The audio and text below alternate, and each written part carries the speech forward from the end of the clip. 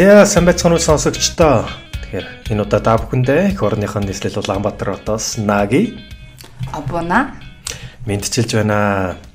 За сонсогчд маань тэгээд сайхан наадмаа тэмдэглээ те. Сайхан цусч байна уу? Тэгэхээр энэ удаагийн наадмын дараагийн дугаар маань бас онцлог дугаар болж байгаа. Тэгэхээр энэ удаа манай энэхүү дугаарт Абона маань манай зочноор оролцож нэг бас айгүй сонирхолтой нэг номыг уншиж та бүхэндээ хүргэхэд бэлэн болоод байна те. Тэгэхээр ямар ч гэсэн номоо хэлэхээс өмнө мэдээж зочноо танилцуулах ёстой. Тэгэхээр Абона буюу Полор Эрдэм маань Оксфорд их сургуулийг төрийн удирдлагын чиглэлээр магистрийн зэрэгээ хамгаалаад одоо Дэлхийн банкнд ажиллаж байгаад те нэлээд олон жил ажиллаж байгаад одоо Оксфорд их сургуультай хамтарсан Монголд инновацийн чиглэлээр одоо нэгэн төсөл дээр те ажиллаж байгаа. Тэгэхээр энэ номыг бас сонгосон шалтгааны талаар зочин маань бас дурдах болов. За Нагида намайг урьж оролцуулж байгаад баярлалаа. Тэгээд ялцчгүй миний хамгийн их сонсдог подкастууд нэг.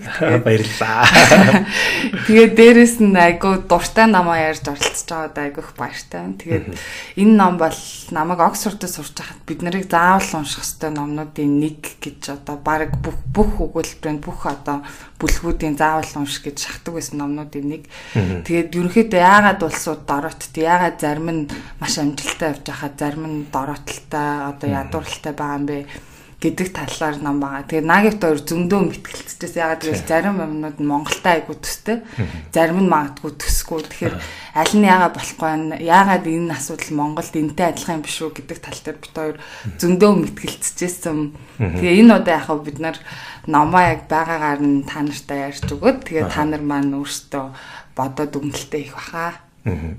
За тэгэхээр бид хоёрыг бас энэ ямар ном яриад байна гэдээ бас гайхчих магадгүй те. Тэгэхээр энэ номын нэр маань Why Nations Fail гэсэн ном байгаа. Тэгэхээр Ajamalo Robinson-ы бичсэн Why Nations Fail буюу улс үндэстний уналт доройтлын шалтгаан гэж монгол хэл дээр орчуулагдсан нэг бүтээл байгаа. За тэгэхээр номынхаа талаар товч бас ярьсан дээр баг. Ajamalo маань MIT-гийн эдийн засгийн техникийн профессор хүн байгаа. Робинсон болохоор Харвардын эдийн засгийн бас техникийн профессор. Тэгэхээр энэ хоёр нийлээд энэ 2013-12 онд Why Nations Fail гэдэг энэ бүтээлээ 15 жилийн судалгааныхаа дараа гаргасан байна. Тэгээ гарангуудаа энэ ном маань энэ бүтээл маань New York Times болон Wall Street Journal-ын шилдэг номын жагсаалтанд зүй ёсоор орж тэ олонч хэл дээр хэвлэгдсэн байгаа. Тэгээд дашим дуртахад бас монгол хэл дээр 2016 онд байсан байгаа тий. 16 17 онд бас хэвлэгдэж гарсан байдгийн байна. Тэгэхээр энэ ном гарснаасаа хойш ерөнхийдөө түрүүн Абона маань хэллээ тий. Одоо өнөөдөр ингээд зарим улс хөгжихгүй байгаагийн яг үндсэн цаадах шалтгаан юу юм бэ гэдгийг сүүлийн одоо 300-400 жилийн тий дэлхийн олон орны эдийн засгийн түүхийг судалсныхаа үндсэн дээр гаргаж ирсэн өөрсдийнхөө онолыг энэ номоор танилцуулсан байна. Тэгэхээр үнэхээр өнөөдөр Монгол одоо хөгжлийн хувьд ч юм уу тулгарч байгаа бид бүхний асуудлууд байна. Яагаад Монгол улс одоо жишээлбэл Азийн бар орн болоогүй ч юм уу. Тэгэхээр тэр олон асуултанд энэ ном бас өөрийн гэсэн тонлоороо тий хариулахыг бас нэг хэмжээгээр оролдох байх гэж бодож байна. Тэгэхээр энэ номыг бас сонсоод та бүхэн ч гэсэн өөрсдийнхөө дүгнэлтийг бас хийгээсэй те. Тэгэхээр тэгээд мэдээж битээр цаг гарах юм бол сүүлд нь бас өөрсдийнхөө дүгнэлтийг бас та бүхэнтэй хуваалцъя гэж бодож байгаа. За хоёлоо тэгвэл ингээд ном руу оръё те. Мэдээж манай энэ хүү дугаарыг Denk Farming дэмжлэгтэйгээр та бүхэндээ хүргэж байгаа. Эрүүл амьдралын хэв маягийг түгээцгээе. Эрүүл мэндийн чанарыг эрхэмлэгч подкастын маань ивент тэгж байнгын хамтран ажиллагч Denk Farm байгаа. За тэгэхээр ном маань ерөнхийдөө бол ингээд 15 бүлгээс бүрдсэн 544 хуудастай нэлээд тийм хүнд ном байгаа. Гэхдээ бид хоёр тэрийг мэдээж нэг цагийн дотор багтааж бүлгээр нь те хоёр бүлгээр нь хувааж ингээд багцалж ирнэ. За тэгээ олныг нь уршилгүй одоо шууд эхний 2 дугаар 1 2 дугаар бүлгээр өгөө Абона маань ороо. За эхний бүлэг маань маш орхон мөртлөө маш өөр гэдэг гарчигтай бүлэг байгаа. Ерөнхийдөө одоо олон улсын эрдэмтэд, их сургуулийн эрдэмтэд маш олон хүмүүс яагаад зарим улсууд маш баян чинэлэг сайхан амьдралтай хахад ягаад зарим нь зовлонтой, буурай, ядуу, авилгалт итгэсэн байдаг талаар айгүйх маргалцаар ирсэн. Тэгэхээр үүний нэг жишээ олгоод одоо зохиолчд маань ярьсан харьцуулсан нэг юм маань юу вэ гэхээр Америк Аризона стейт гэдэг Ногалес гэдэг хот дөнгөж хэдхэн километрийн цаана байдаг Мексикийн Сонара гэдэг хоёр хотыг харьцуулсан байгаа. Америк Аризона мужид байдаг хотын хувьд бол ерөнхийдөө тухайн үед энэ ном маань бичигдэхэд 2012 онд дундад цалин $3,000 хүмүүс нь бүгд боловсралтай, бүх замууд нь одоо засмал замтай, хууль эрх зүйн орчин сайн, ихэнх хүмүүс 65-аас дээш насалдаг байсан бол дөнгөж хэдхэн километрийн цаана ерөөсөө энэ байдал 3 дахинд ортсон буюу цалин $10,000 хүрэхгүй. Дээрээс нь хамгийн сонирхолтой нь бүх гэмт хэрэг янз янзын асуудал нь 3 дахин их байсан байна.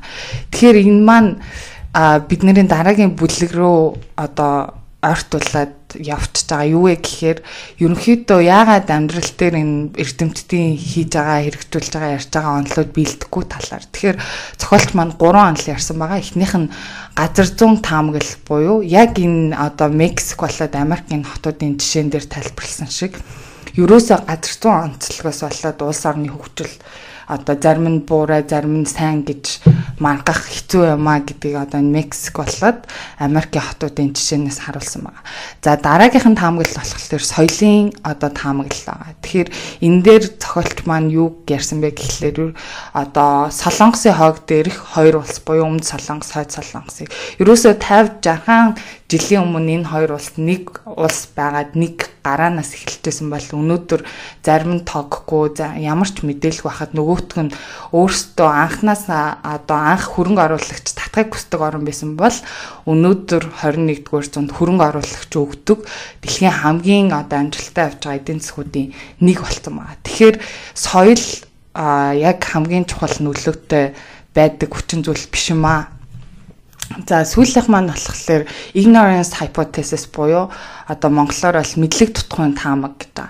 За энэгээр юу хэлж байгаа вэ гэхлээр тухайн улсыг удирдах байгаа одоо удирдагч нар төр засгийн лидерүүд, элитүүд нь ямар нэгэн технологи, инновацийн шинэлэг зүйлийг нэвтрүүлэхгүйгээр хэтэрхий уламжлалт баригдсан арга зүгээр удаан явхаар одоо тухайн улс хөгждөггүй баталсан байгаа. Тэгэхээр ерөнхийдөө эдгээр онолуудаас бид нэр юуг ойлгож авах вэ гэхлээр зарим улс яагаад ядуу, зарим улс яагаад баян чинэлэг байгаа гэдг нь газар зүй болоод соёлын одоо хүчин зүйлээс нөлөөлөхгүй. Тэгтээ хамгийн нөлөөлөлттэй зүйл нь тухайн улсыг удирдах байгаа хүмүүс хэр их шинэлэг, инновацлог, хэр их хөдөлмөрч одоо хэр их арт түмнээ ботсон байна вэ гэдэг дээрээс тухайн улсын хөгжил шалтгаалдаг гэдгийг энэ хоёр одоо бүлгээс бид нар харж байна. За тэгэхээр дараагийнхаа бүлэг рүү оръё. Тэгэхээр Обуна маань Өмнөд Хойд Солонгос хоёрын хоорондын ялгааг хэллээ шүү дээ. Тэгэхээр нэмээ хэлэхэд Өмнөд Хойд Солонгос 1945 онд дэлхийн 2 дугаар дайн одоо дуусах үеэр те одоо урд нь бол Японы колони байсан байна. Тэгэхээр Япон улс мэдээж дэлхийн 2 дугаар дайнд бас Германтай ялагдахад энэ улсыг ялсан хоёр орн маань те Америк, Орос ингээд яг дундуур нь 38 дугаар параллел жигм татаж хуваасан байдаг түүхтэй те. Тэгэхээр нэг нь болохоор энэ хоёр тэр хуваагдсанаас хоёр шал ондоо институт болоод хөгжсөн гэсэн үг. Тэгэхээр Америкийн тал маань мэдээж илүү те либерал ардчилсан журмаар хөгжлөөхөд Оросд эзлэгдсэн Хойд Солонгос нь болохоор илүү экстрактив буюу илүү одоо илүү тарангуйлагчтай тий ондоо одоо социалист жоохтой коммунист нийгмийн хөгжлөөр ингээ хөгжиж явцсан гэсэн. Тэгэхээр энэ хоёрын ялгааг бол ингээ цаашаа дурдах шаардлагагүй хүмүүст бүгдээрээ ойлгомжтой баг тий. Тэгэхээр энэний хамгийн гол одоо шалтгаан маань юу вэ гэхээр ерөөсөө л институцийн одоо өөр байдлууд гэж тайлбарласан байна. Тэгэхээр энэ дээр энэ номын хамгийн гол одоо танилцуулж байгаа концепт юм хоёр төрлийн концепт байгаа. Тэгэхээр энэ дотроо inclusive and extractive institutions гэж байгаа. Тэгэхээр одоо монголоор орчуулах юм бол inclusive буюу бүх нийтэд хүртээмжтэй институт. Нөгөөх нь болохоор extractive institutes буюу яг зөвхөн тодорхой бүлэглэлд зориулсан юм шиг тий. Тодорхой бүлэглэлд ажилдаг байгууллууд.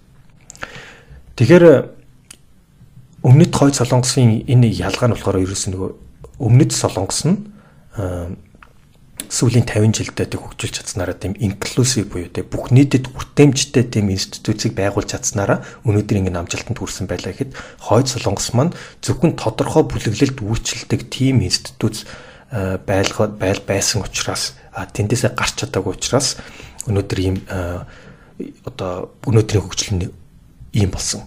Тэгэхээр энэ дээр ингээ хоёр хамгийн гол нь энэ дээр институт ярихтаа хоёр төрлийн институт бид нэр одоо ойлгох хэрэгтэй. Нэг нь болохоор эдийн засгийн институт, economic institute, нөгөөх нь болохоор улс төрийн буюу political institute. Тэгэхээр эндээс ерөнхийдөө дөрвөн хувилбар байх боломжтой тийм.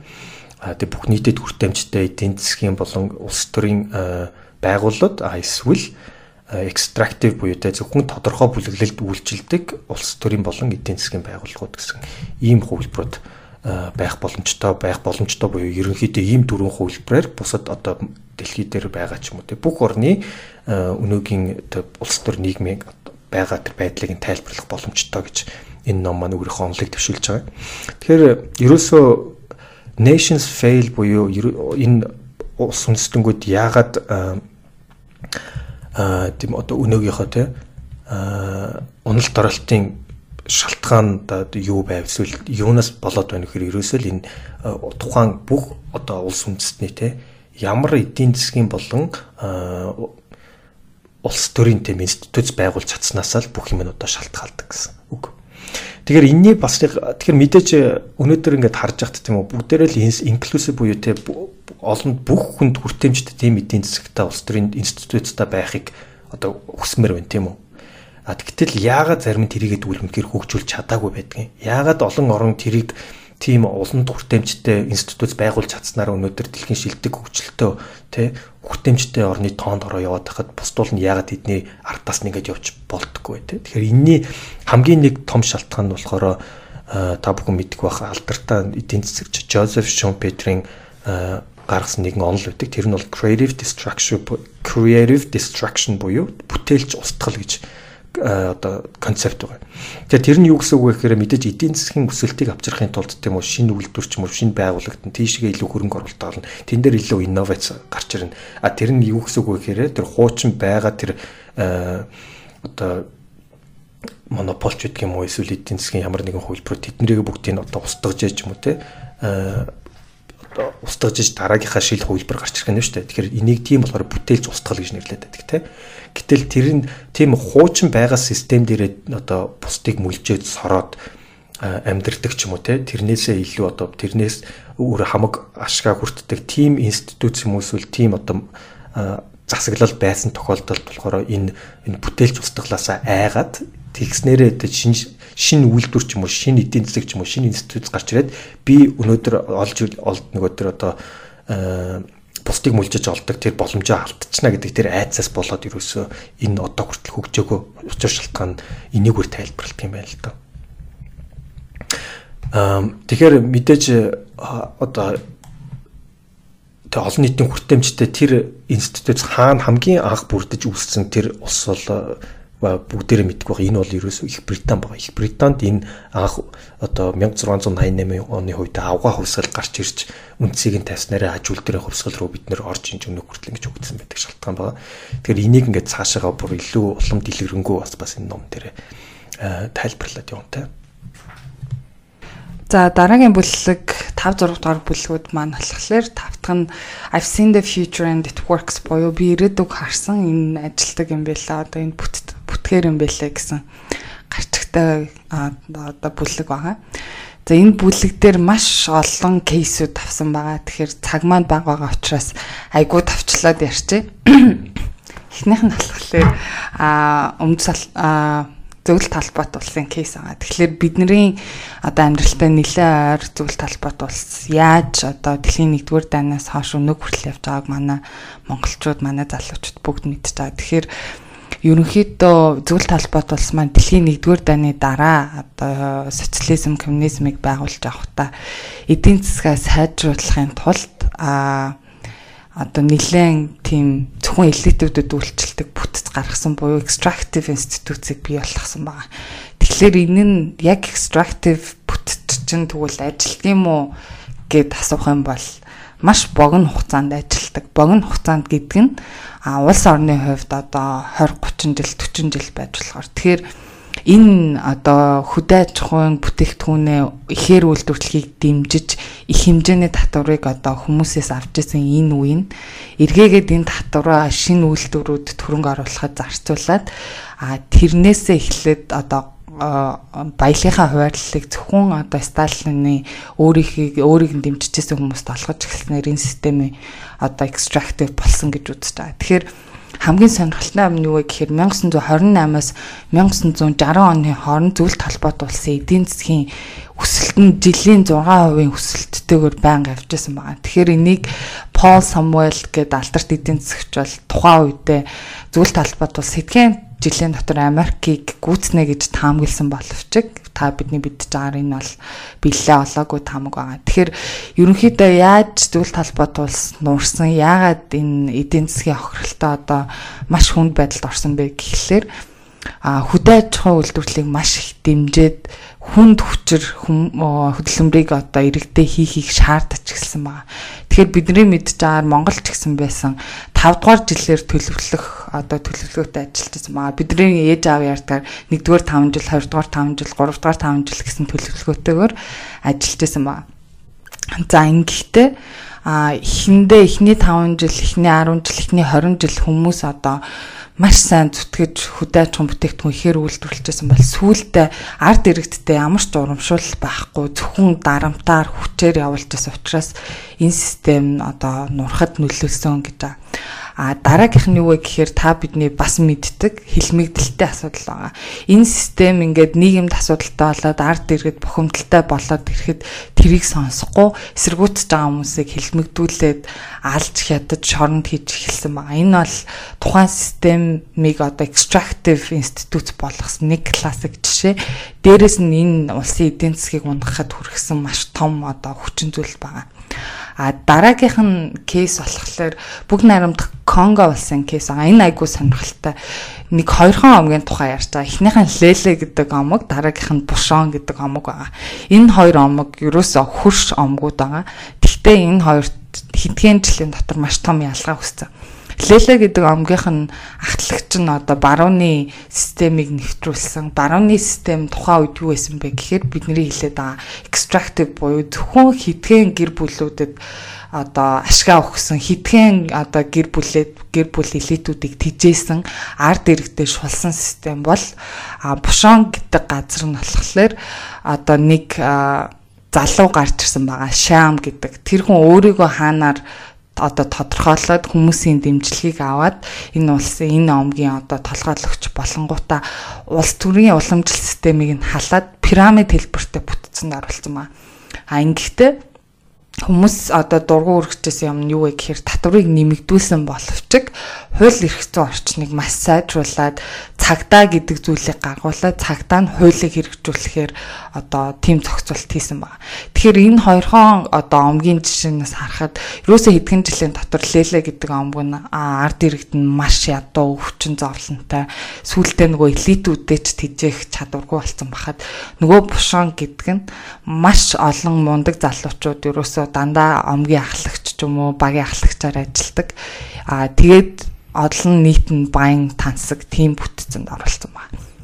За дараагийн бүлэг маань болохоор 6 дугаар бүлэг дээр бидний мэддэг маш сонирхолтой хотыг ярьж байгаа. Энэ маань бол одоо аялал жуулчлалын төв болсон Венес хот байгаа. Тэгэхээр Венес хот бол 14-р зуунд дэлхийн хамгийн баян хотуудын нэг байсан байна. Ерөнхийдөө бол маш одоо гой байралтай эдийн засаг тухайн үед одоо эдийн засгийн болоод технологийн шинжилэл очдог одоо хувцс загварын төв болж исэн тийм хот байгаа.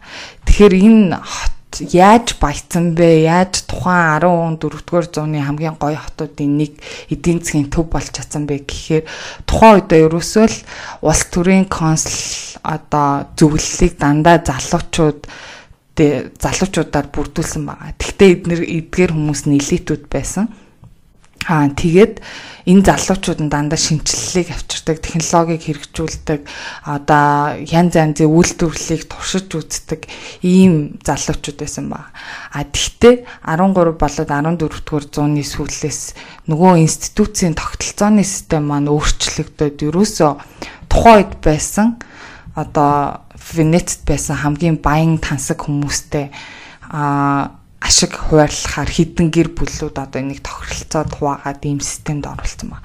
Тэгэхээр энэ жишээнээс бид нэр юу харж болж байна вэ гэхээр үнэхээр сайн системтэй байсан газар эргээгээд одоо тэр систем устгах гэд муу юм руу явж болтго юм байна гэдгийг харж байгаа. За өнөөдрийн байдлаар Венес хот бол мэдээж ядуу одоо хот биш. Гэхдээ энэ 14-р зуунтайгаа харьцуулахад бол зүгээр л одоо дэлхийд байдаг аялал жуулчлалын нэг хотуудын нэг музей бүх эдийн засгийн 100% баг аялал жуулчлалаас хамаардаг ийм нийгэм болсон байна. Тэгэхээр энэчнээс бид нэр юуг одоо харж болох вэ гэхээр ерөнхийдөө энэ extractive institute буюу зөвхөн цөөхөн элитүүдэд үйлчилдэг энэ төрийн систем ямар ч газар болж байсан ч газар болохгүй ч байсан газар бий болоод ирэхлээр арт түмнээ шулж мөлчөөд арт түмэн шулж мөлжигдэх тусам тэр эдийн засагт оруулах хувь нэмрэнд багасаад энэ улс ерөнхийдөө одоо уналтад оротол руугаа явдгаа гэдгийг харж байна. За тэгэхээр Обоно сая сонирхолтой жишээнүүд ярьлаа тийм. Тэгэхээр дараагийнхаа бүлэг рүү бүгдээр орцгоё. Тэгэхээр ер нь энэ ямар улс яг одоо бүх ард түмэндээ хүртээмжтэй тийм институцийг бий болгоод өнөөдөр ингэ дэлхийд түгээч вэ те. Тэгэхээр тэрийг бол бид нэр мэдээж түүхэн эдийн засгийн түүхэн гомд нь ингэ авч үзэж сайн ойлгох хэрэгтэй. Тэгэхээр энэ түрүүн би нэг бас хальт дурдсан. Тэгэхээр Англи улс байгаа. Тэгэхээр Англи улс 1688 онд Glorious Revolution буюу авгаа хувьсгал тухайн үед гарсан байгаа. Тэгэхээр тэр авгаа хувьсгалаас ерөнхийдөө Англи улс одоо анхны инклюзив буюу бүгдэд хүртээмжтэй тэр институцийг бий болох суурь тавьсан гэсэн үг. Тэгэхээр энэ хувьсгал маань өөрөө тэр институцийн хувьд шилжих тэр институцийг бий болгох одоо гогцоонд болж анх гарч ирж байсан байгаа юм л та. Тэгэхээр энэ дээр яг юу болсон бэ гэхээр тухайн үед Англи улсад одоо тэр парламент анх үүссэн байгаа. Тэр парламент гэдэг маань одоо монголоор бол их хурл Тэгэхээр их хурлд хэн сонгогддог вэ гэхээр ард түмний төлөөллүүд байдаг.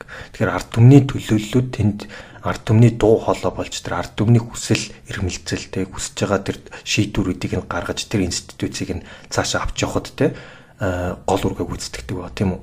Тэгэхээр тэгж чадсанараа тэгээд бас үндсэн хуулийнхаа тэр гол принциплүүдийг тэн дээр гаргаж баталж чадсанараа бас эдгээр амжилтанд хүрсэн байдаг юм байна л да. Тэгэхээр тэндээсээ жишээлбэл ямар шийдвэрүүд гарч ирсэн гэхээр мэдээж тухайн үед бол Англи улс бол одоо monarchy буюу хаан засаглал бол байсаар байсан. Хаан засаглал гэдэг маань буцаад мэдээж ерөөсөө тухайн бидний ингэ түүхэнд хаан засаглал гэдэг тэр ойлголт маань ерөөсөө бүгдээрээ extractive институцийн нэг сонгодог жишээнүүд байна. Тэгэхээр хаан засаглал гэдэг маань ерөөсөө хаан болон тэр хааны гэр бүл ч юм уу түүнийг тойрон хүрээлэгч түшмдүүдэд үйлчилдэг систем шүү дээ.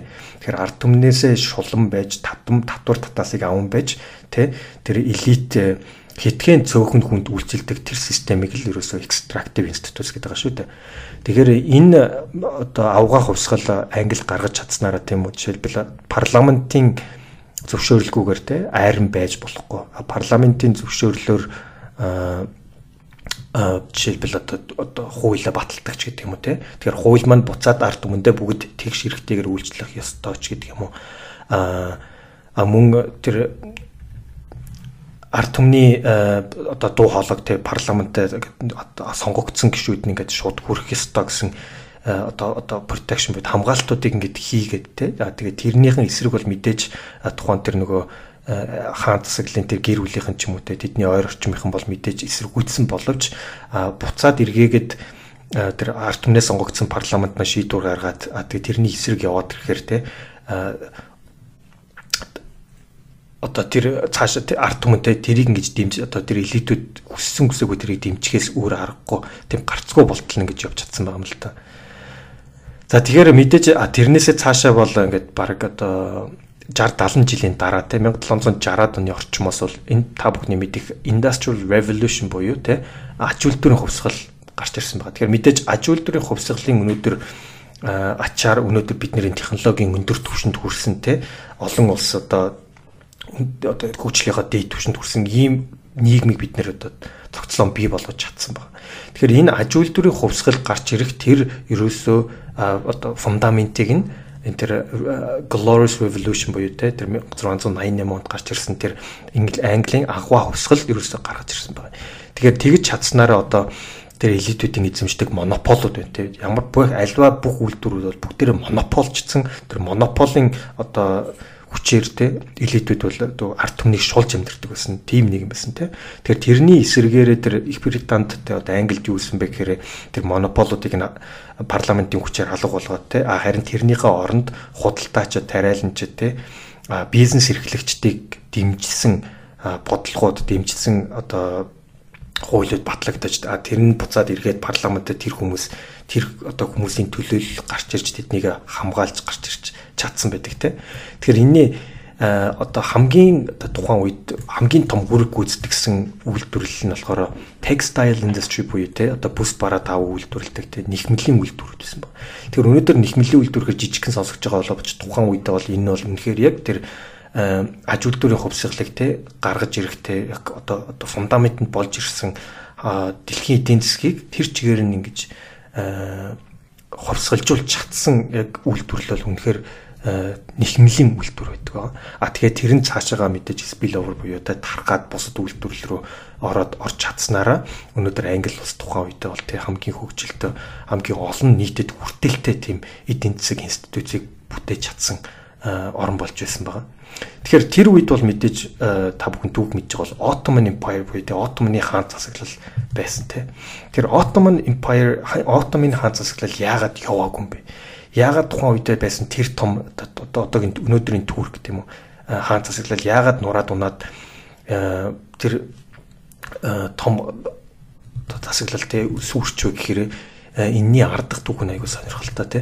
Тэгэхээр энэ дээр ерөөсөө бас нэг гол шалтгаан printing буюу те одоо ном одоо хувилах те тэр технологиг одоо нэвтрүүлэх үед байгаа те. Тэгэхээр мэдээж ном технологи одоо үйлдвэрлэх одоо технологи бол бүр 1445 онд Германд бол үүссэн байсан. Баруун Европоор бол нэлээд тархацсан байсан ч гэсэн Ottoman султан Ottoman одоо засаглалын хаан те султан гэж ярьдаг шүү дээ. Тэр нь араб хэл дээр ном үйлдвэрлэхийг ерөөсөй хориглолцсон байсан.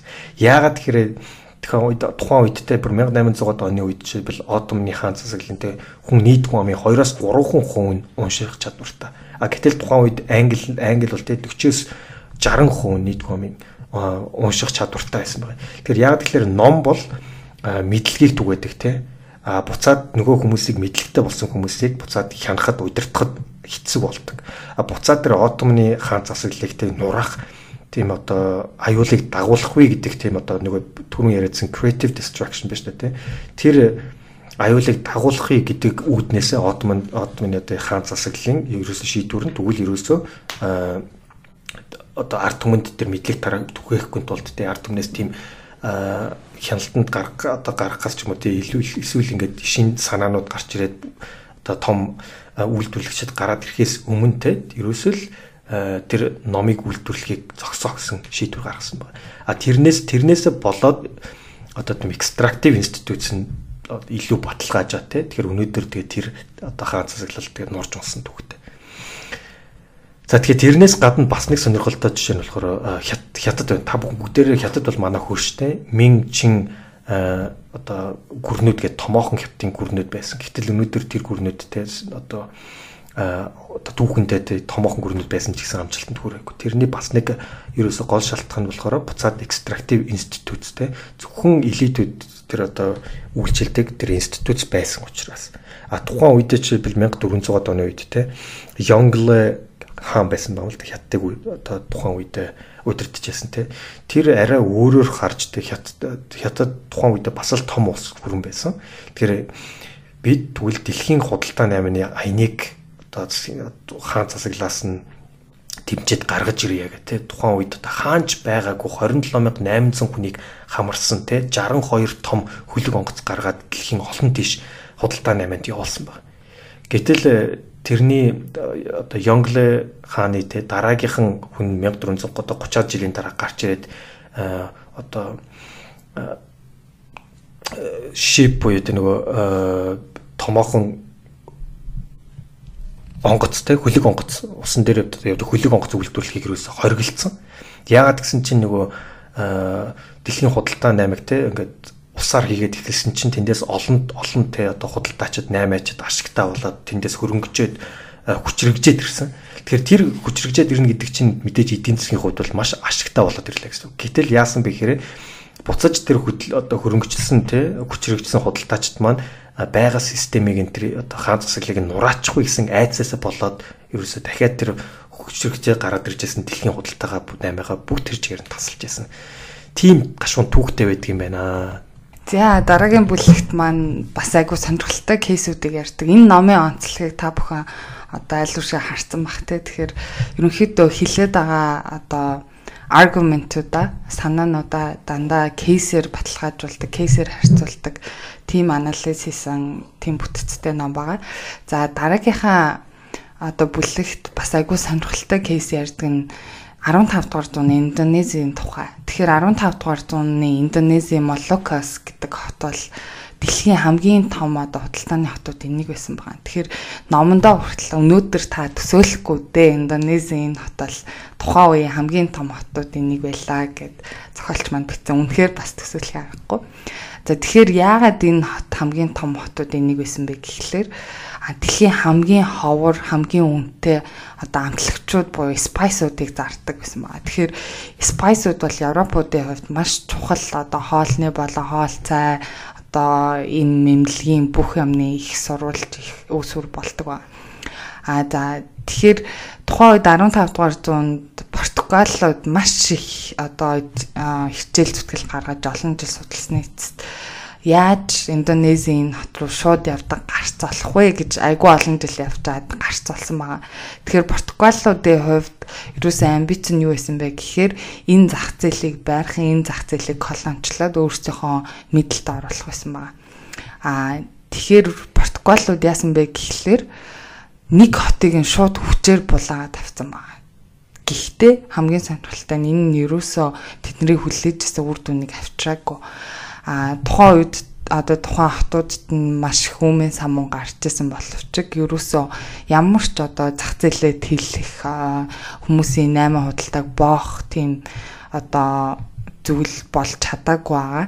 Харин сонирхолтой юм юу вэ гэхлээр Dutch East India Company гэдэг энэ компани орж ирсэн байна. Тэгэхээр Dutch East India Company тэгээд English East India Company гэдэг энэ хоёр компани бол ерөөсөө дэлхийн 15 дугаар зуунд гарч ирсэн одоо өнөөгийн corporation буюу өнөөдрийн том компаниудын үнд суурийг тавьсан ийм хоёр компани байна. Энэ хоёр компаниуд ерөөсөө ийм дэлхийн хамгийн ашигтай байж болох газрууд дээр очиж худалдаа хийхдээ дандаа хилцээрийн аргыг ашигладаг байна. Тэгэхээр энэ дээр яасан бэ гэхлээр энэ компани, энэ Dutch East компани одоо Голланд хүмүүс гэсэн үг те Нидерланд хүмүүс ирээд одоо энэ Молокос гэдэг хотын нэг мужийнх нь захирагчтай гэрээ хийсэн байгаа. Тэгэхээр та ингээд биднэрт одоо энэ зах зээл өгөө бид нар тодорхой хувь өгнө гэсэн гэрээсэн байгаа. Гэхдээ энэ гэрээ нь явсаар тухайн улсуудын зөвхөн нөгөө нэг элит группуудыг авилгалдах одоо тэгээ мөнгө өгөх тэгээ бусад одоо худалдаа наймаачдыг одоо үл тоомсорлох зэрэг асуудлууд гаргаж эхэлсэн байна. Тэгэхээр энэ компани ерөнхийдөө хэдхэн жилийн дотор энэ зах зээлийг бүрэн авахдаа 10 хэдэн мянган хүний амиар авсан буюу тухайн үед одоо эсэргүүцэжсэн бүх 8-аач худалдаачдыг нь алж ирсэн, өөрсдөө цэргүүдийг бас алдчихсан. Тэгвэл эднэрийн энэ одоо хөдөлмөрийн талаар болоогүй. Яагаад гэх юм бол бүтээгдэхүүний нийлүүлэлтийг 60% багасгасан байгаа. Энэ маань юу гэсэн үг вэ гэхлээр тухайн газар одоо ногоо, цагаа тарих тэр нөөц болцоо хөрсийг нь бэлтгэж тусалсан. Тэгээд үнийг нь 2 дахин нэмсэн. Тэгсэн хэдий ч одоо Хятадын, Арабын, Африкийн, Америкийн, Английн худалдаачид тэдээ авахар бэлэн байсан байна. За энэ компани энэ Индонез улсад юу хийсэн бэ гэхлээр энэ компани ерөөсөө extractive institute-ийг бий болгоцсон. байсан тэр институцийг нь одоо үгүй болгоцсон. Тэгэхээр энэчнээс гол одоо бидний анзаарах ёстой зүйл юу вэ гэхлээр бидний хилээд байгаа тэр бүх нийтэд хүртээмжтэй тэр төрийн бүт зохион байгуулалтыг байгуулахад маш хэцүү мөртлөөсөө алтхад айгүй амархан гэдгийг харж байгаа. Тэгэхээр энэ 200 жилийн дотор энэ компани орж ирснээс 200 жилийн дотор ерөөсөө ямар ч хөгжлөхгүй, ямар ч худалдаа намаа хийгддэггүй газар болоод хувирсан. Гол шалтгаан нь ерөөсөө хэдхэн элит гэр бүлүүд, хэдхэн элитүүд хамаг ард түмнээ одоо татвараар зодож дээрлэхэд шулж амьдэрдэг болсон ба. За дараагийнх нь бас нэг сонирхолтой зүйл болохоор reverse development буюу одоо үнэхээр ийм одоо бүх нийтдээ ээлтэй олон түмэнд ээлтэй тийм институцийг бий болгох гэж бутцсан тийм түүхүүд байгаа. Тэгэхээр энэ түүхүүд ерөөсөө дэлхийн түүхийг харахад яалтчгүй Европын колоничлалтай холбоотой. Тэгэхээр Европын колоничлалын амжилттай болсон гол шалтгаануудын нэг нь юу вэ гэхээр утсан газар болгондоо зөвхөн элит гэсэн гэр бүлүүдийг элит гэсэн хүмүүсийг одоо авилгалдаж мөнгө өгдөг.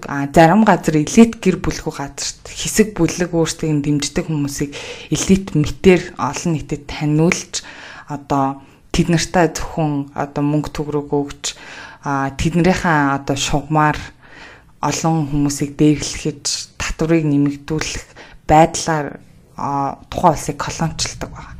Тэгэхээр энэ хүмүүстэй бид нар одоо хэлдэг нөгөө соёлын хүч бол одоо soft power те соёлын хүч бол маш чухал гэдэг.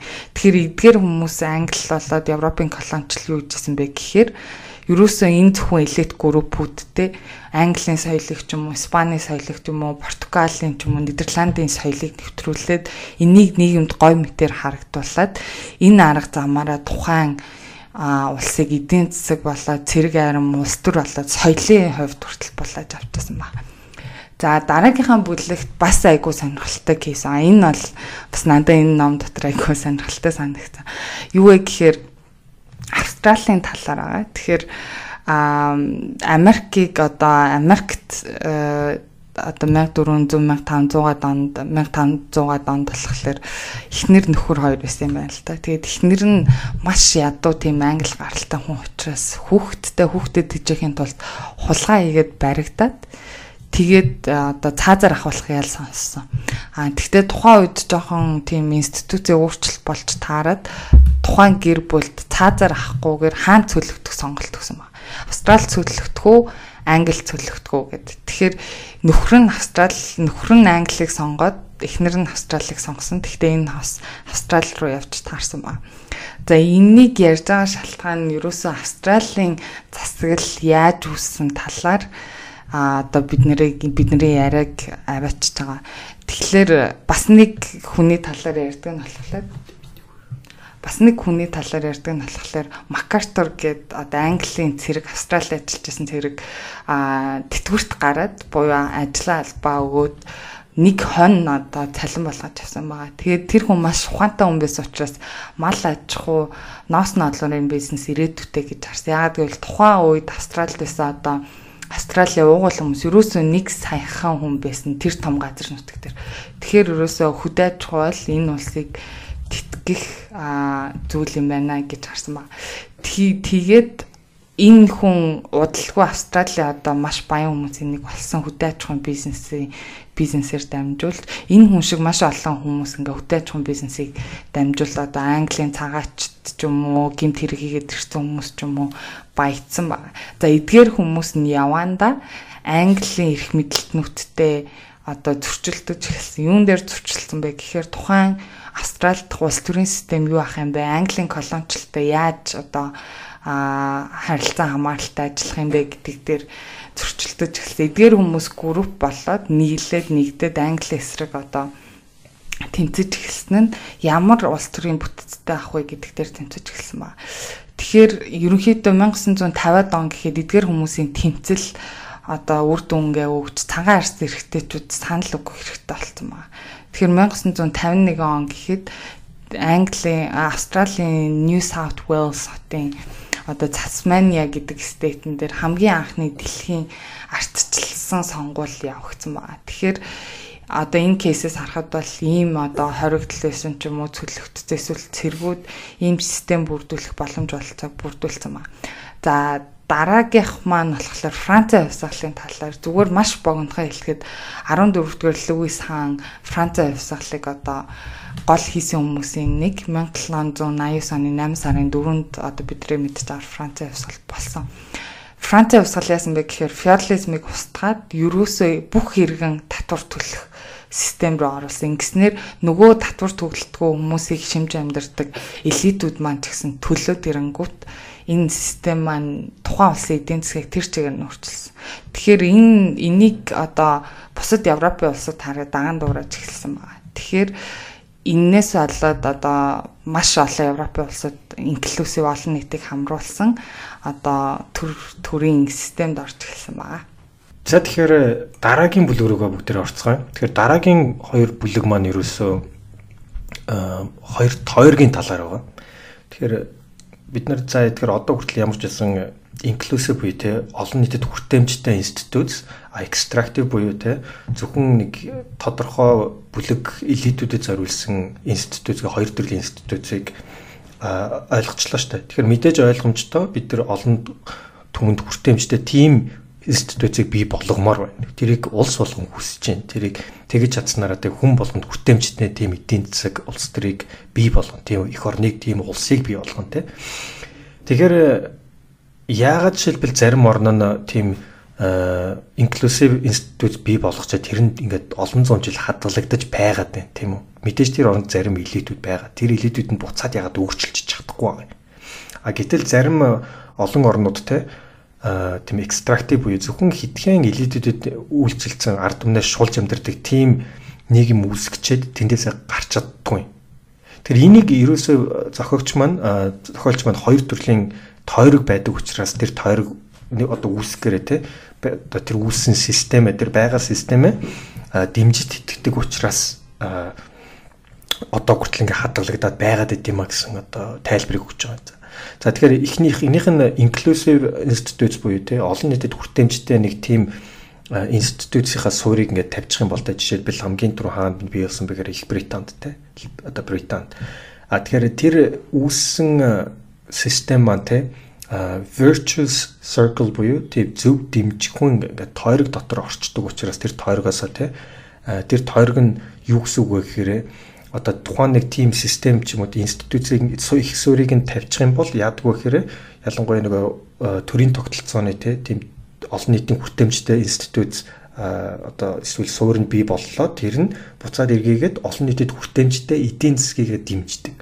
Тэгэхээр олон нийтэд хүртээмжтэй эдийн засаг гарч ирнэ гэхээр мэдээж олноор тийм үү бүгднгийнхээ амьдрал эргээд сайжирна. Тэгээд буцаж сайжраад эргээд яах вэ гэхээр буцаад нөгөө инновац технологи руу хөрөнгө оруулалт оруулаад илүү шинэ технологиуд гарч ирээ те илүү шинэ үйлдвэрлэлүүд гарч ирээд тэрнийгээ дэмжсэн буцаад бодлогыг шаардаа тэр бодлого нь болохоор буцаад төрийн институт нь тийм бусад хүмүүсэд илүү нээлттэй бусад хүмүүсийг илүү оролцоотой те илүү шудраг тийм зарчмыг тэр одоо хүмүүс нь шаардаад эхлэх юм бол тэр зарчмыг төрийн институт нь буцаж олгоод те тэгэхээр энэ буцаад ингээд тийм зөв дэмжихүүн тойрог болчдөг учраас энэ ингээд олон зуун жил ингээд тэр одоо жишээлбэл Их Британд 1688 оны хонцоос хойш тэр авгаа хувьсгал явснаас хойш те одоо хүртэл байгаа одоо хүртэл улам сайжирж байгаа шалтгаан энэ тойрог үүсээд энэ тойрог нь буцаад энэ одоо тойрогноос гарахгүй те энэ тойрог нь буцаад энэ тойрог руугаа оруулах тэр хүчнүүд нь үйлчилдэг учраас өдий хүртэл явцсан байдаг юм байна те тэрнээс мэдээж элитүүд те энэ тойргийг нэвдээд зөвхөн өөрсдөө үйлчлэхээр те бус тим системийг те одоо жишээлбэл гаргаж ягаад болохгүй гэж мэдээж магадгүй хинч асууж магадгүй л те. Тэгэхээр яг үүнтэй адилханаар те за тэгээд бас яг эндээсээ цаашаа яваад хахаар ингээд яг 5 хүн одоо энэ дээр тэр одоо хоорондын харилцааг нь одоо ойлгож явах монополууд байна те томоохон монополууд. Тэр томоохон монополууд яагаад гарч ирдэг? Тэр тухайн extractive institutes-тэй орон дээр хаан засаглал те тэр колоничлалын үед ерөөсө бүгдээр монопол байсан байгаа. Монопол байж тэр хамгийн ашгийг өндрөөр байлгадаг те тэгжээж зөвхөн толгой дээр нь байгаа хідэн элитүүд те бусдыгаа мүлжиж тэгж хамаг ашгийг нь үүр дээр хурааж авч тэгж одоо амьдэрдэг байсан байна. Тэгэхээр энэ монополуудыг бүгднийг энэ одоо тойрог дотор орж ирсэнээс устгаж эхэлсэн байна. Тэгэхээр энэ буцаад эргээгээд Их Британд, Америкт те тэр томоохон одоо инклюзив институцийг байгуулсан газрууд монополуудыг бүгдийг эхнээс нь ингээд хуулиар хориглож те арт түмэнд одоо тэр боломжийг нь илүү нээлттэйгээр олгосон те. Тэгэхээр энд бас нэг зүйл маш гол үүргийг гүйцэтгэсэн байна. Тэгэхээр энэ нь юу гэхээр free press буюу те ямар нэгэн дарамтгүй тийм шудраг медиа.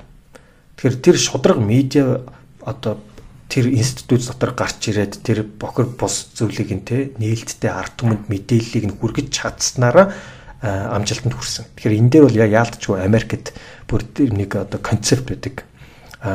Muckracker юм уу та? Muckracker ч юм уу те. Энэ болохоор тэр Америкийн нэг тийм Pilgrim's Progress гэсэн жүжигээс гаралтай нэг жүжигийн нэг тийм дүр юм байл л да. Тэгэхээр Америкт ялангуяа тийм улс төрийн хувьд те ямар нэгэн одоо авилгал хейл ахуулж байдаг юм уу те эсвэл ямар нэгэн тийм болохгүй бүтэхгүй бүхнийг нь ард түмэнд тайлгнаж тэр медиагаар одоо сонис хөвлөлөөр бичиж те хүмүүст хүргэдэг тэр хүмүүсийг нь болохоор muckracker гэдэг байсан юм байна. Тэгэхээр эднэр болохоор буцаад монополуудыг унгах тэр систем дотор болохгүй байгаа зүйлүүдийг гаргаж ирж цэвэрлэх тэр боломжийг нь олгодог учраас энэ нь бол зайлшгүй тийм одоо систем үүсч цаашаа одоо тэр системээр зөв ажиллахад те шаардлагатай зүйл юм байна л да. За тэгээд extractive институтууд байна тийм одоо жишээлбэл Африкийн олон орнд ч юм уу эсвэл тэр зөв институт руу орж чадаагүй тэр орнуудад яагаад тэр зөв систем рүү орж чаддгүй юм бэ? Яагаад тэр extractive институт үүсчээ тэрэн дотроо ингэж эргэлдээтэй тийм. Тэгэхээр энэний тайлбар нь бас яг түүнтэй адилхан энэний нэр нь болохоор vicious circle буюу монгол орчуулах нь болохоор чөтгөрийн тойрог гэж.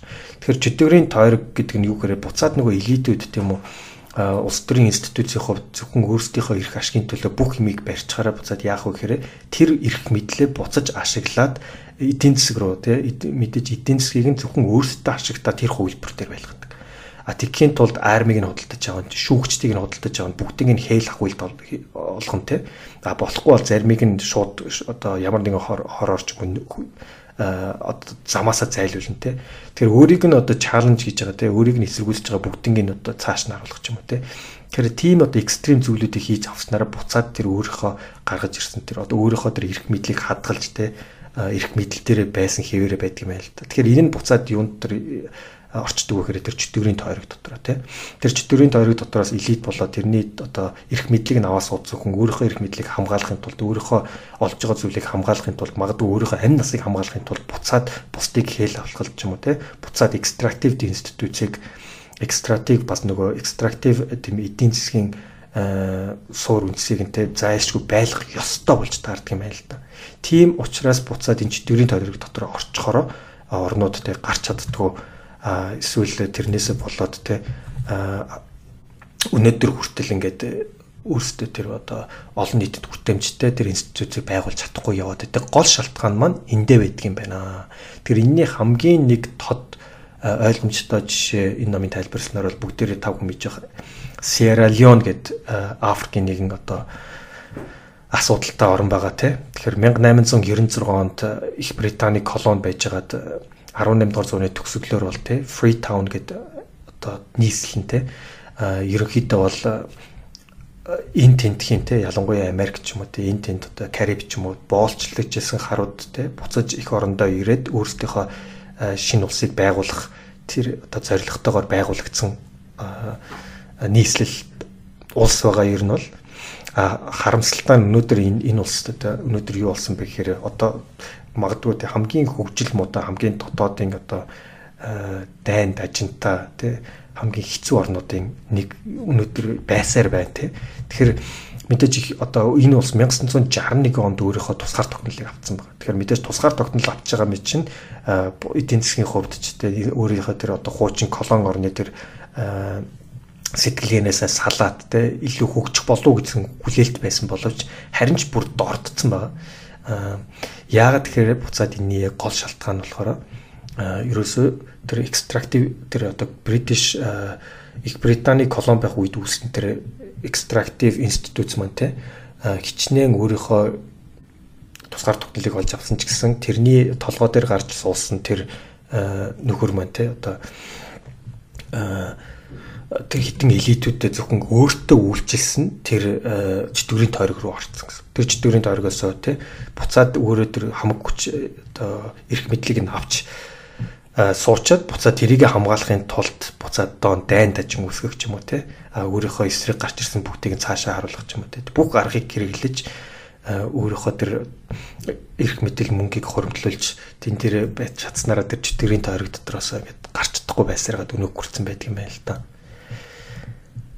За тэгэхээр тэрний харин эсрэг нь болохоор Австралийн нэг жишээ ярьдаг байгаа. Гэтэ Австралийн жишээг бол түрүүн Обоно маань ерөнхийдөө ярьчлаа бол ойролцоо жишээ. Тэгэхээр Австрали бас л Их Британий колон байсан улс шүү дээ. Тэгэхээр яаж яваад Австрали нь зөв институцаа тэр колоничлынхаа дараа үүсгээ бий байгуулчихв. Гэтэл Африкийн олон орнууд те бүгдээрээ жоод ихэнх нь те бас Их Британий колон байжгаад харин яагаад буцаад тэр экстрактив институт гарч ирээд өнөөдөр хүртэл хөгжөөгүй байгаа юм бэ те. Тэгэхээр энэ хоёрын хамгийн тэр одоо гол цаадах шалтгаан болохоор буцаад эргээд тэр чөтгөрийн тойрог эсвэл үсэн төвчгөн тэр тойрог дотор орсноос болдго юм байна гэж энэ номын одоо зохиолч маань тайлбарласан байгаа.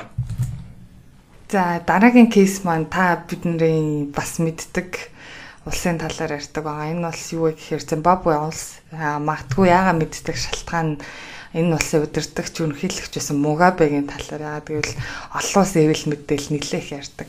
Энэ ерөнхийлөгчөд 1980 оноос хойш Зимбабве улсыг одоо ерөнхийлөгчийн сонгуулийг ялж гарч ирээд удирдсан боловч системийг нурааж ардчилсан бүх системийг нураасан байгаа. Гэхдээ хамгийн сонирхолтой бөгөөд хөгжилтэй юмнууд юу вэ гэхлээр тухайн хүн гарч ирээд Зимбабвегийн төв банкнд 5,000-аас дээш Зимбабве долларын хадгаламжтай хүмүүст зориулсан суглаа хийж эхэлсэн байгаа. Тэгээд хамгийн их мөнгийг хоцсон хүн нь өөрийнх нь гэр бүлийн гишүүд хайцсан. Тэгэхээр олон улсын хэвлэл мэдээлэл дээр энэ хүнийг суглаа хождог Мугабе гэж нэрлэдэг байгаа. За тэгэхээр энэ хүн бол яаж улсыг сүрүүлэхийн одоо классик жишээ дэлхийд үзүүлсэн хүний нэг байгаа. 2009 он гэхэд Зимбабвегийн ажилгүйдлийн түвшин 94%, 7% нь 6% нь ажилдаг. Тэр 6% нь өөрт нь л ажилдаг хүмүүс. Тэгэхээр улсыг бүр ингэтлээ сүрүүлдгийг дэлхийд дахинд харуулсан.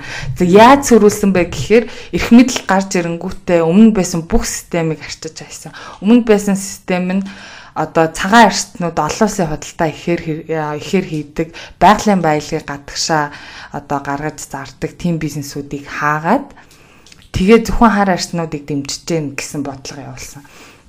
За энэ хар арчтнуудыг дэмжиж гэн гэсэн бодлогын цаана ерөөсөө л өөрөө болоод өөрийг нь дагаж дэмждэг хүмүүст бүх эрх мэдэл эдийн засгийн хүчийг өгөх байсан. Энийг тухайн үед одоо Зимбабвегийн иргэд маш их дэмжижсэн нь ерөөсөө л тэр хүний одоо гаднаа хийжсэн тэр кампанит ажил буюу цагаан арчнуудыг бид нэр гаргана, хар арчнуудыг дэмжинэ гэсэн кампанит ажлын дор энэ эдийн засгийн хамаг хүчийг авч энэ улсыг сүрүүлэхэд хүргэсэн байна. Тэгэхээр ерөөсөө 2009-10 он гэхэд энэ улсын мөнгөн тэмдэгт нь үйлдвэрлэсэн цаасныхаа ч үнд хүрэхгүй бүр ингээд одоо баг хайрцагаар тэргээр зөөгөөдч одоо юу ч авч чадахгүй, талхаж авч чадахгүй ийм хэмжээнд хүрсэн. Бас шалтгаануудын нэг юу вэ гэхлээр эдийн засганд ороотод гаднаас ерөөсөө ямар ч мөнгөний урсгал орж ирэхээ болонгууд бусад улсуудын мөнгөн тэмдэгтийг хэрэглэхийг зөвшөөрсөн. Тэнгүүт Өмнөд Африк болоод Англи, Америкийн мөнгөн тэмдэгтүүдийг хэрэглээд ирэнгүүт өөрийнх нь мөнгөн тэмдэгт ямар ч үн цэнэгүй болоод эхэлсэн. Үүнийгээ дагаад дотоодын үйлдвэрлэл юу ч байхгүй болоод эхэлсэн. Тэгэхээр түрүүний Нагигийн хэлдэг Сирилеон болоод Зимбабве бол Африкийн одоо хамгийн одоо бүтлгүү жишээнүүдийн нэг, хамгийн харамсалтай нь энэ улсууд одоо болтол энэ хэмжээгээр ийм хөгжлөгөө байгаад байгаа. Гэхдээ бас бидний мэддгүү зүйл юу вэ гэхээр одоо Өмнөд Африк ч юм уу бусад орсууд маш мундаг хөгжсөн байгаа тийм. За дараагийн нэг кейс болохоор Колумбийн кейс байгаа. Колумб бол Латин Америкт арчилсан улс одоо тооцогддог улс. Маш богинохноор энэ кейсийг хэлэхэд бол хэдэн ардчилсан улс гэж хэлж байгаа ч гэсэн одоо хэдий олон нийтийн төлөө явуулж байгаа одоо институт байгаа гэж хэлж байгаа ч гэсэн ерөөсөө цаана нь нөгөө хуйлдаан гаргаад хүмүүсийн тархийг угаагаад ард иргэдийн тархийг угаагаад тухайн улсаа сүрүүлдэг ийм кейс бол Колумбиг харж болно. За дараагийнх нь Узбекистан бид нартай маш ойрхон болохоор gas mention хийчихье. За энэ яадаг вэ гэхэлэр 91 онд одоо зөвлөлт талбайт улс задарснаас хойш одоо тухайн улсын ерөнхийлөгчөөр Слав Каримов гэдэг ерөнхийлөгч ажиллаж эхэлсэн. Тэгэхээр тухайн үед энэ улсын 40 одоо нийт экспортын 45% нь хүн байдаг гэсэн баг. Тэгэхээр энэ хүн төрийн мэдэлд гарангуудаа ерөөсөө бүх хөдөө аж ахуйн одоо фармрууд те хөдөө аж ахуйн одоо үйлдвэрлэлийг at least хамгийн багадаа 35% нь хүн байх ёстой гэж заагаад өгсөн. Энэ тухайн үед ингээ хэдэн жил явжсэн боловч хөдөө аж ахуйн бизнес маань маш хүнд одоо төрлийн хөдөлмөрт ордог. Ямар ч урамшууллын систем байхгүй болонгууд ард иргэд нь хийхээ болоод эхэлсэн. Тэнгүүт хүчээр 2006 оноос эхлээд ахлах сургуулийн сурагчдыг хичээлийн эхнийхэн семестрт нь хичээл нь явуулахгүй хөвөн хурааж авах ажилд явуулцтай ачилсан. Энэ дээр өвчтөй нөө дахир дутуу нөө хамаагүй эцэг их нь явуулахгүй нөө хамаагүй харин хүүхдээ явуулаагүй эцэг ихийг барьж аваа шийтгээд эхэлсэн. Нэг хүүхэд 60-аас 20-оос 60 кг үйлдвэрлэх ёстой. Тухайн үедээ бол бид нар ингээд цалин өгнө гэжсэн. Тухайн цалин нь болохоор олон улсад зарагдаж байгаа хөвөнгийнх нь одоо 1 кг-ийнх нь үнэ нь 1.4 Америк доллар байсан бол тухайн хүүхэд 0.3-ыг өгнө гэжсэн боловч өгөөгүй. Тэгэхээр энэ одоо болтол явж байгаа. Энэ одоо ерөнхийлөгч өөрийнхөө охиныг ерөнхийлөгч болно гэж бэлтэж байгаа. Тэгэхээр энэ гурван жишээнээс бид нэр яаж улсууд сүрдгийг ингээд одоо классик байдлаар харж байгаа.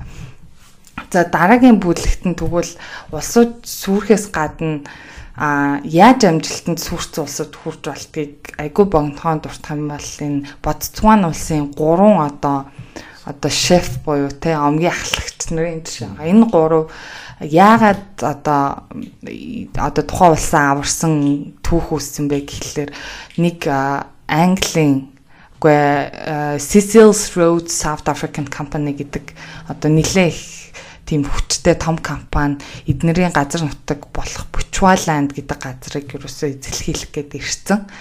Тухайн эднэрийн энэ омог Ботсван улсын эднэрийн амьдардаг тэр омог газарт нь ямар ч хүч байгаагүй. Тэгэхээр эднэр юу хийхээр шийдсэн бэ гэхлээр Англиас тусламж гуйхаар шийдсэн. Гэхдээ хамгийн ухаантай нь Англиас тусламж гуйхдаа Английн одоо нөлөөг яаж багасгах вэ гэдгийг айгуу сайн олсон байгаа. Тэгэхээр энэ 3 одоо ахлах омгийн ахлах тухайн үеийн Английн ерөнхий сайдтай уулзсан байгаа. Тэгээ ерөнхий сайдд одоо 1895 онд ерөнхий сайдтай уулзахдаа айгуу сайн бэлтцсэн байсан. Бие биенийхээ гапыг нөхсөн, бие биенийхээ байхгүй байгаа юмыг нөхсөн.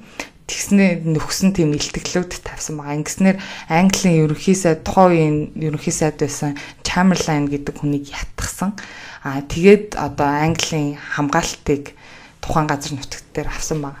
За энэ 3 хүн ер нь Ботсван улсад юу үүсгэж чадсан бэ гэхлээр улс төрийн тогтвортой систем, collective decision making буюу олон нийтийг хамруулж шийдвэр гаргах систем.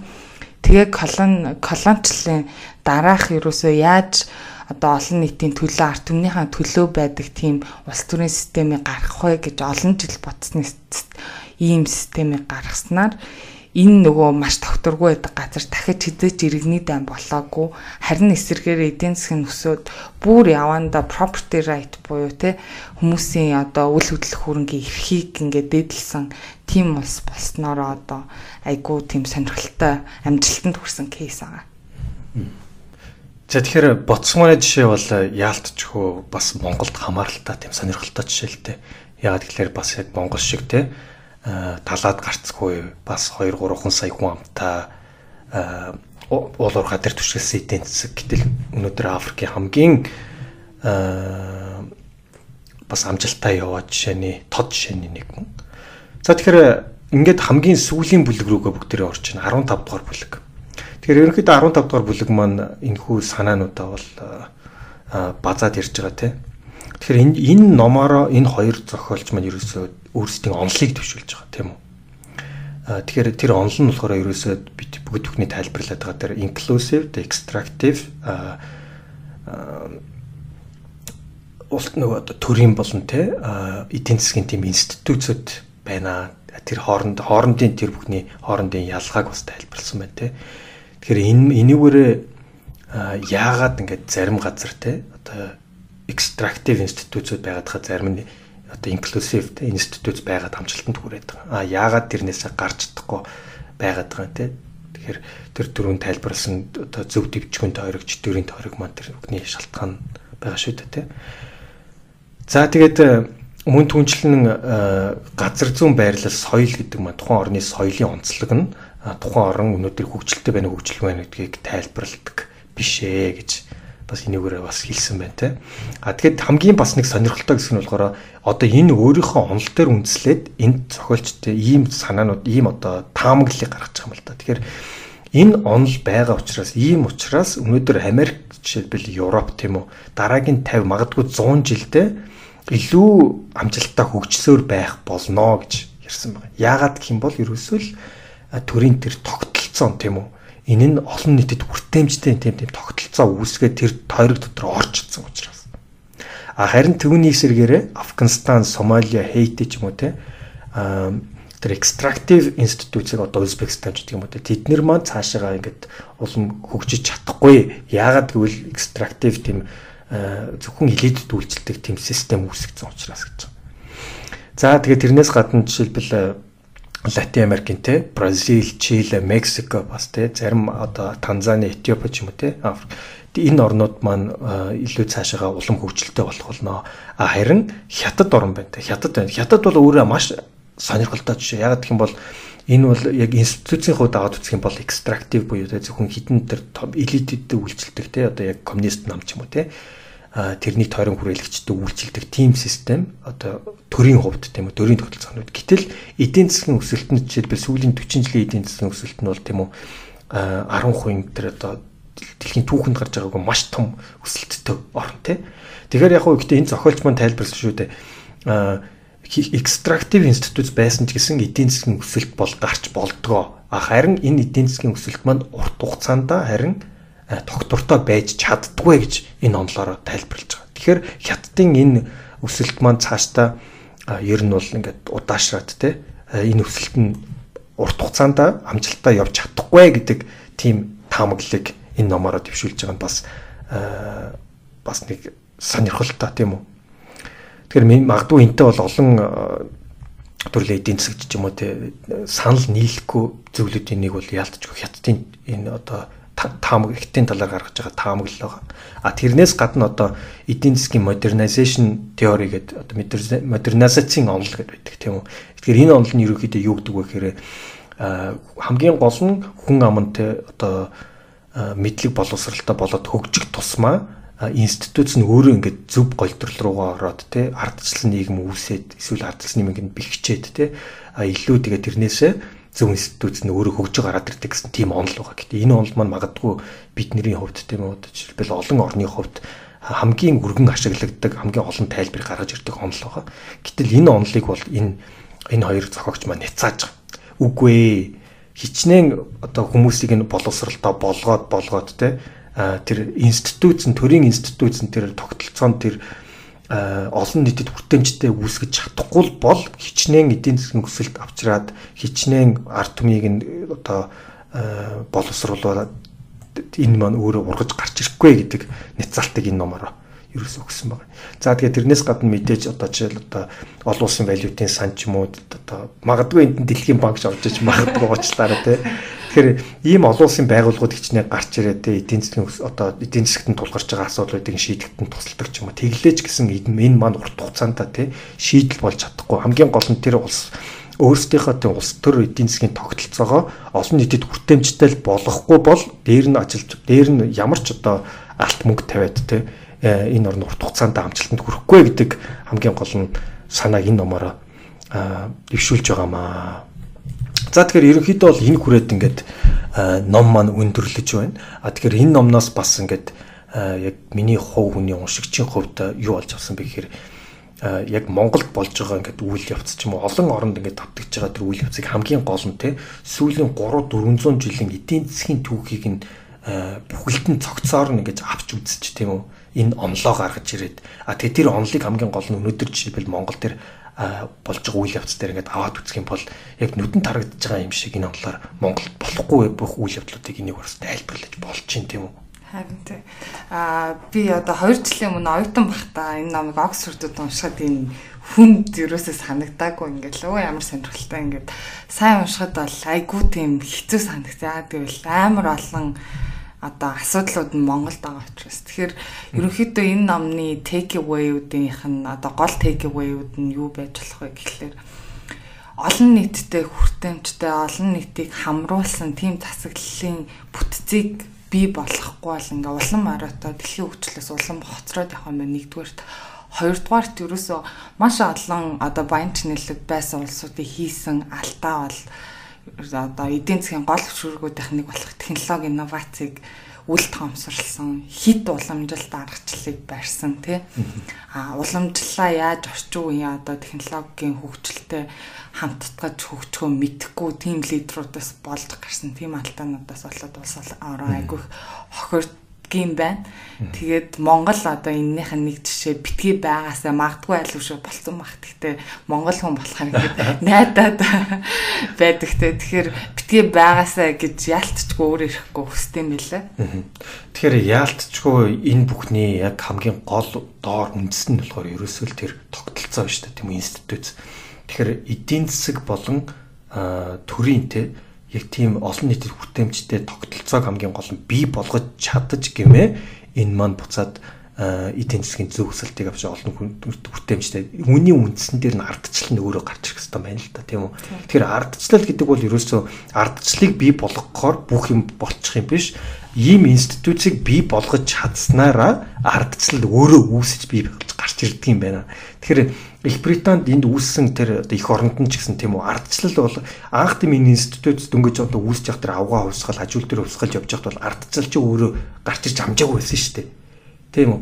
Тэгэхээр ардчлал чи өөрөө by product буюу үүнээс гарч ирж байгаа бас нэг хэлбэр болохоос биш ардчлал гаргаад ирчих юм бол бүх юм одоо окей болчихно ч юм уу тийм биш юм байна гэдгийг бас эндээс ойлгох хэрэгтэй байна. Харин тийм. Тэгээ энэ номыг уншаад бас нэг Google дээр үзээ юм нь яаж inclusive институцийг бий болохгүй гэхээр одоо маш олон улс бол айгүй системтэй явд юм бэл. Тэгэхээр нэг өдөр гинт ингээл хүмүүсийг масаар нь халаад ч юм уу солиод энэ тогтолцоо бий болчихгоо маш урт хугацааны системтэй төлөвлөгөөтэй явжиж энэний үр дүн гарч ирж байгаа. Тэгэхээр одоо тэр элит группүүд гэдэг гараад байгаа хүмүүс гинт нэг өдөр бид нар явлаа гэж байраа тавиад өгчихгүй тий. Нөгөө талаасаа хүний нөөц бас айгүй чухал юм байна. Яаж залуучуудаа бэлдэж байгаа, яаж залуучуудаа дэмжиж байгаа. Тэгэхээр тухайн улсад залуучууд нь масаараа айгүй боловсралгүй ядуу байна гэдэг чинь ерөөсөө л extractive институцийн нэг илэрлэн гэдэг байхгүй тийм. Тийм байх тусмаа тэр элитүүд өөрсдөө тэр нэгэ те өөрсдөө одоо ашигтайгаар байлгах урт хугацаанд тэрийг хадгалах нөхцөлөө бүрдүүлээд байна гэсэн үг шүү дээ нэг удаараа тийм. Тэгэхээр ингээд зарим юмнууд нь ялцчихгүй Монгол дээр харагдаад байгаа болохоор бас залуу хүний хувьд ингээд ботгоос өөр аргагүй болт юм байна. Одоо яаж болох вэ гэх. Тэгэхээр манай сонсогчд маань бас өөртөө дүнэлтээ их бах. Айгүй олон жишээнүүд Монголтой орох яг ингээд номын уншаад үзэх юм бол баг зарим нь баг Монголын талаар ч уншиж байгаа юм шиг. Харин тийм. За тэгэхээр та бүхэн хэрвээ үүний талаар энэ онлайн талаар та энэ жишээ энэ одоо битэринг дурдж амжаагүй эсвэл дэндүү товч ирсэн тэр жишээнүүдийг дэлгэрэнгүйгээр мэдхийг эсвэл энэ номыг та бүхэн олж авч өөрсдөө уншаараа тэгээ бас монгол хэл дээр хэвлэгдсэн байдгийн байна лээ. За тэгээд энэ хүрээд те энэ дугаар маань ингээд өндөрлж явах шиг байна. Баярлалаа. Дараагийн дугаар хүртлээ. Түр баярлалаа.